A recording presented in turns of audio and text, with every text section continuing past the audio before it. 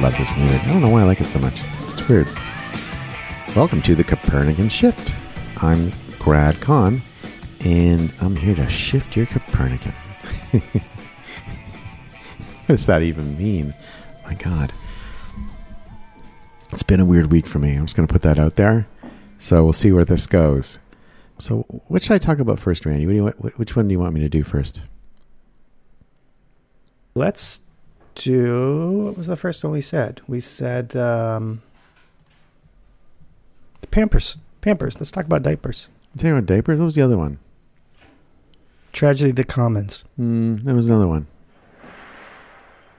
Tesla. Oh, no. Amazon Prime. That's I it. kind I'm of going to do that. Spoiled. That's the punchline. I gave away the punchline.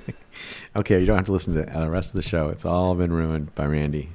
You haven't ruined anything. Don't worry. They have no idea what I'm going to talk about. Okay, I want to talk about streaming. That's what I want to talk about first. So I'm going to do that first, Randy. Okay, and then we'll do another show on diapers, which is a different kind of streaming. Oh boy, I'm getting real nervous. You know, I am just drinking coffee, just for clarity. There's nothing in here except for cream and a bit of sugar. It must be the sugar. So I have had this talk track I've been using for quite a while, and so I'm going to use it again today. And it's about humans' inability to correctly see the future. We're notoriously bad at predicting the future. It's actually quite amazing how bad we are at it. I'll give you a couple examples. Read any science fiction book until Snow Crash in 1994. Any science fiction book predicting the future, right? Now, 100 years from now, 200 years from now. And I'll ask you a question. Do any of those books predict the internet? And keep in mind, the ARPANET existed at the time that most of those books were being written. ARPANET is 50 years old. If your answer is no, Grad, no science fiction novel published until 1994 predicted the internet, you would be correct. Just kind of like literally that's they have one job, and they missed the most important evolution in humanity. It's kind of amazing actually when you think about it. So, and I don't know exactly what it is, but I do think that the way our brains work is that we iterate on other people's ideas. That's why the U.S. Patent Bureau may be one of the most important creations in human history. And people don't think of it that way, and I don't think a lot of Americans don't appreciate the power of the Patent Bureau or the level of innovation that occurred there. And, you know, Randy, make a note. Let's do a whole show on the Patent Bureau. We'll kind of deep research it a bit and hit the Wikipedia page and that kind of stuff. But let me just reference it really quickly right now. So until the Patent Bureau came along, people would basically invent things and keep it a secret because it was the only way to protect your invention. Secrecy was the only way to protect it. The result is that innovation was slower because it took a long time to figure out these secrets. And there are still many secrets like this, like the Coca-Cola formula, open source by Open Cola, by the way, 2001. You can still find it online, Open Cola. And the Kentucky Fried Chicken, secret herbs and spices. Look it up. There's like hundreds of people who think they figured it out. It's never quite right. I don't know what else is in there, but it's not quite right. And, you know, the list goes on. Maybe the Big Mac special sauce. Again, people think they're close, but something to do with celery salt, maybe vinegar. People can't quite get it right. So there are closed source examples out there. But what the Patent Office did is it offered protection for your invention, that no one would copy it, in exchange for you publishing it. And I don't think people really understand the subtlety of this. So I will give you something of value, protection, in exchange for your value, which is your IP, and we'll publish it. So what people would do is they would see a new invention get published. Well, that's pretty cool. And they would either license it or they would figure out how to do it better and patent their own version that was even better. This is what stimulated a massive amount of innovation in the U.S. economy and in U.S. inventors, and it really created the whole ethos of the invention culture in the United States, which again Americans just take for granted. They don't understand how hardwired it is into the country. But best innovation ever, U.S. Patent Office. Let's just put that out there. We'll come back to that in another show. So humans iterate on top of other ideas. That's the beauty of the Patent Office, is I can stand on the shoulders of giants to come up with my next thing. And so it's hard to iterate in leaps. So when the first radio ads came out, they're like, what are we going to do with this? Right? We got radio. The ads will be, I guess, plays, because kind of that's spoken word. That's what we know how to do. And so if you hear early radio ads, they sound weird because they're like little plays that people are reading. We learned how to do better radio ads. When the first TV ads came out, what they did is they're like, well, we do advertising on radio. So now we have television, which has got pictures. So we're gonna film the radio ads being read. Those are the early TV ads. Made total sense at the time because people didn't understand, like, what would we do with this new medium? And over time, obviously, a point of view evolved. It's pretty sophisticated today. When the web first came out, and this is a hilarious one, people were using words like information superhighway, which is just the silliest, I think, ever. But people would say, well, we're going to put ads in there. We'll make them like billboards. Got it. And so they would put a billboard on the web page, and the billboard would be a billboard. You wouldn't be able to click on it. It wasn't interactive, wasn't responsive, nothing. It just sat there because that's how we do advertising. Of course, today, web ads are interactive. You can click on them and click through and stuff. You wouldn't even, like if you clicked on if you saw an ad that you couldn't click on, it would be, what is that? That is just strange and doesn't make any sense to me, right? So we've learned how to use that medium. So, and I just think it's this sort of inability of humans to leap is probably at the core of many of the mindset challenges at organizations. We have this structure I like to talk about where a lot of companies think about, what tools am I going to buy to make my company more effective? And my guidance is, think about it in a slightly different model.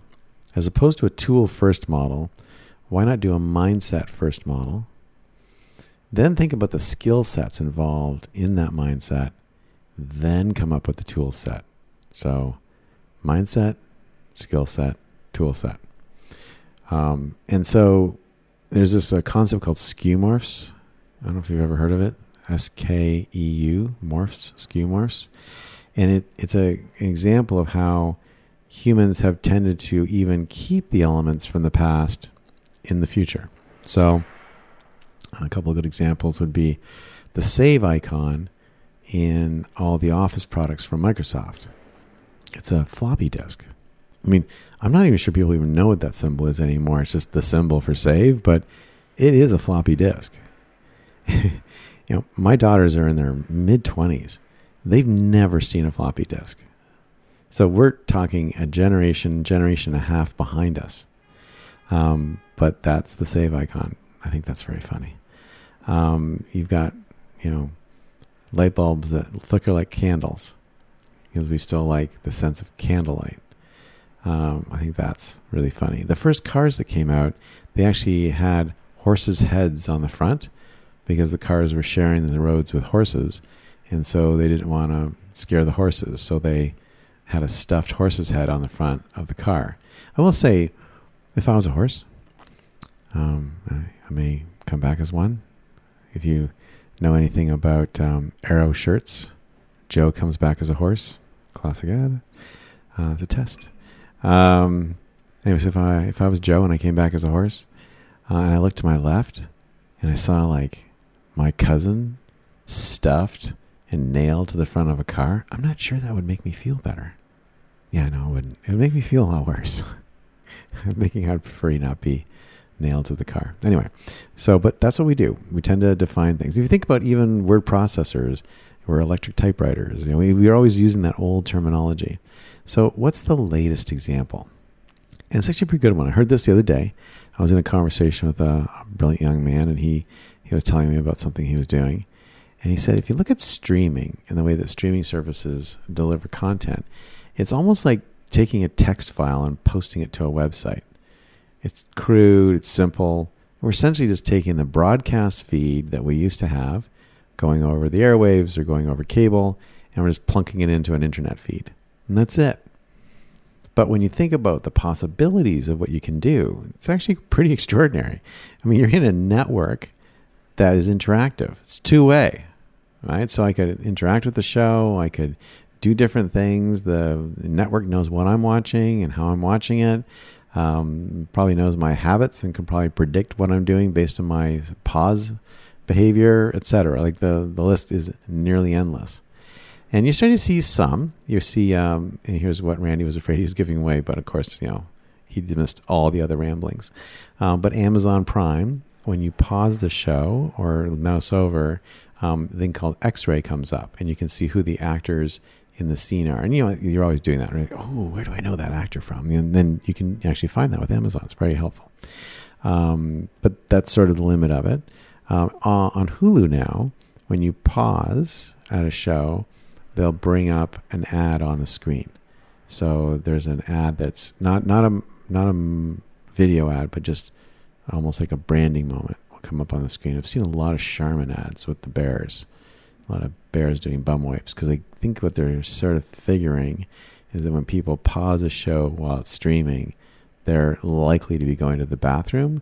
So that's a good time to give them a bathroom tissue message. Crazier things have worked. Although I think at that point it's probably too late to go be buying bathroom tissue, but we'll go from there. Wouldn't it be better to put the bathroom tissue ads synonymous with like the cooking shows? Just saying. One leads to the other. So that's kind of what's happening a little bit right now, but there's so much more that's going to happen.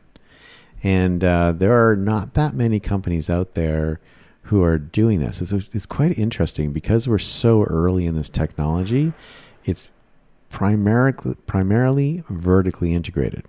So there's a great book called My Years with General Motors by Alfred P. Sloan of Sloan Kettering and Sloan School of Business. That's Sloan, the one who was the CEO of GM from the 1920s to the mid-1960s, created the world's largest corporate organization in the process of doing that. Brilliant manager.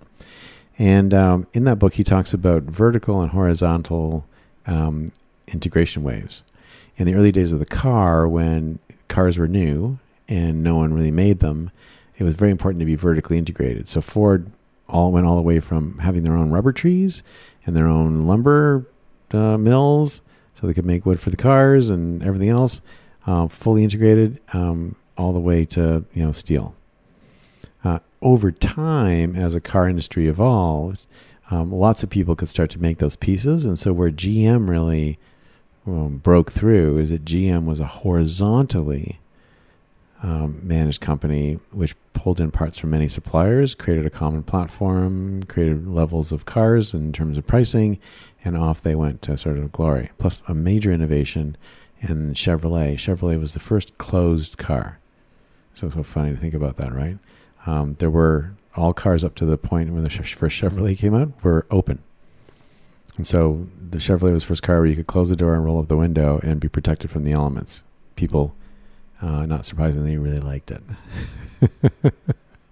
So read that book. So he talks about these different waves. And in the computer industry, same thing. Apple was vertically integrated at the early stage of the industry. In the PC industry, Microsoft came out and did a horizontal motion, and that was the winning motion. And Microsoft created a massive amount of value by doing that. When digital hubs in the home came out, Apple had never really wandered from its vertical strategy, but was almost a non-existent company because in the PC industry it didn't make any sense anymore. But in the digital industry, in the hub industry, the complexity of connecting stored music on your PC to a device and to be able to sort of cast it to other devices was so complex you really needed the closed system again. And so suddenly Apple's vertical strategy became relevant again. Microsoft's state of the horizontal strategy was a disaster. And today Microsoft's not in that business. So this vertical horizontal strategic inflection points, very, very interesting. And sort of take a look at that in history, and take a look at it even in your own business and try to understand where you are. So if you look at where we are in streaming today, streaming is pretty complicated and pretty hard.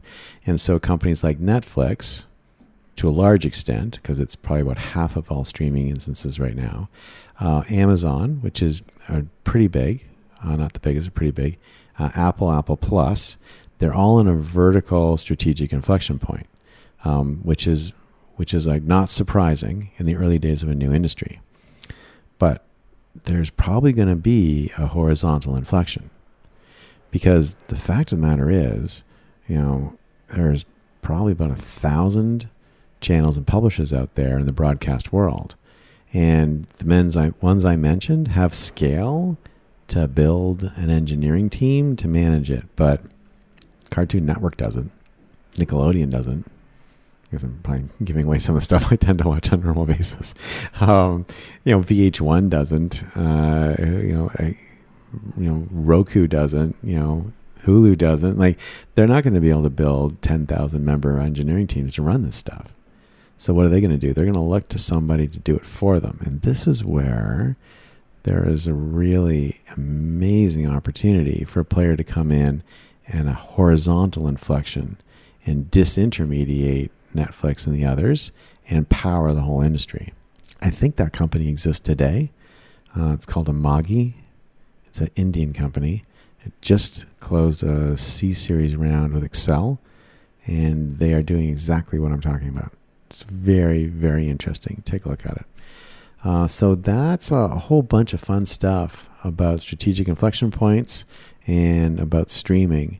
And let's talk about the future of streaming for a second. So, where could we go? While I'm watching a show, shouldn't I be able to socially interact? While I'm watching a show, shouldn't I be able to buy the things the characters are wearing? While I'm watching a show, shouldn't I know who plays the characters? That's sex, right? While I'm watching the show, shouldn't I be able to invite friends to watch a show with me? While I'm watching the show, shouldn't the show maybe show me different things based on who I am? Maybe I see a different ending. Maybe I see different kinds of characters. Maybe the characters look more like me. Or maybe they look less like me, depending on sort of what the content of the show is. Maybe the show cuts some certain scenes because they know that kids are watching, or they know that I don't like those kinds of scenes. I tend to skip over them. For example, I know somebody who is deathly afraid of needles. In fact, there was an experience we had recently as a play, and there was just a character on stage pretending to put a needle in their arm. They didn't even have a needle. It was literally just complete pretend, and she flinched. So, that really doesn't like needles. So maybe needle scenes get cut out, for example. So, and just, I can only imagine, feel free to comment on all the different things that we could be doing in streaming, given that we're plugged into a two-way network. It's kind of mind-blowing. And that's where we got to get going. And that's where the whole point about not being able to know the future is that we have tended to use streaming today as just another way of watching broadcast TV that was dumbly sent over the airwaves. But now we have a hyper-personalized network that's two-way. Shouldn't we be doing different things? And what I am excited about, and this is maybe one of my favorite things about being a human today, is that the things that I mentioned a minute ago, sure, probably, there's going to be some other stuff that's going to happen that we have no idea. We have no idea. And it's going to burst on the scene, kind of like a TikTok burst on the scene. And next thing you know, we're all going to be talking about it, and we're all going to be doing it. This is an amazing time to be alive. For the Copernican Shift, I'm Brad Kahn, and thanks for listening.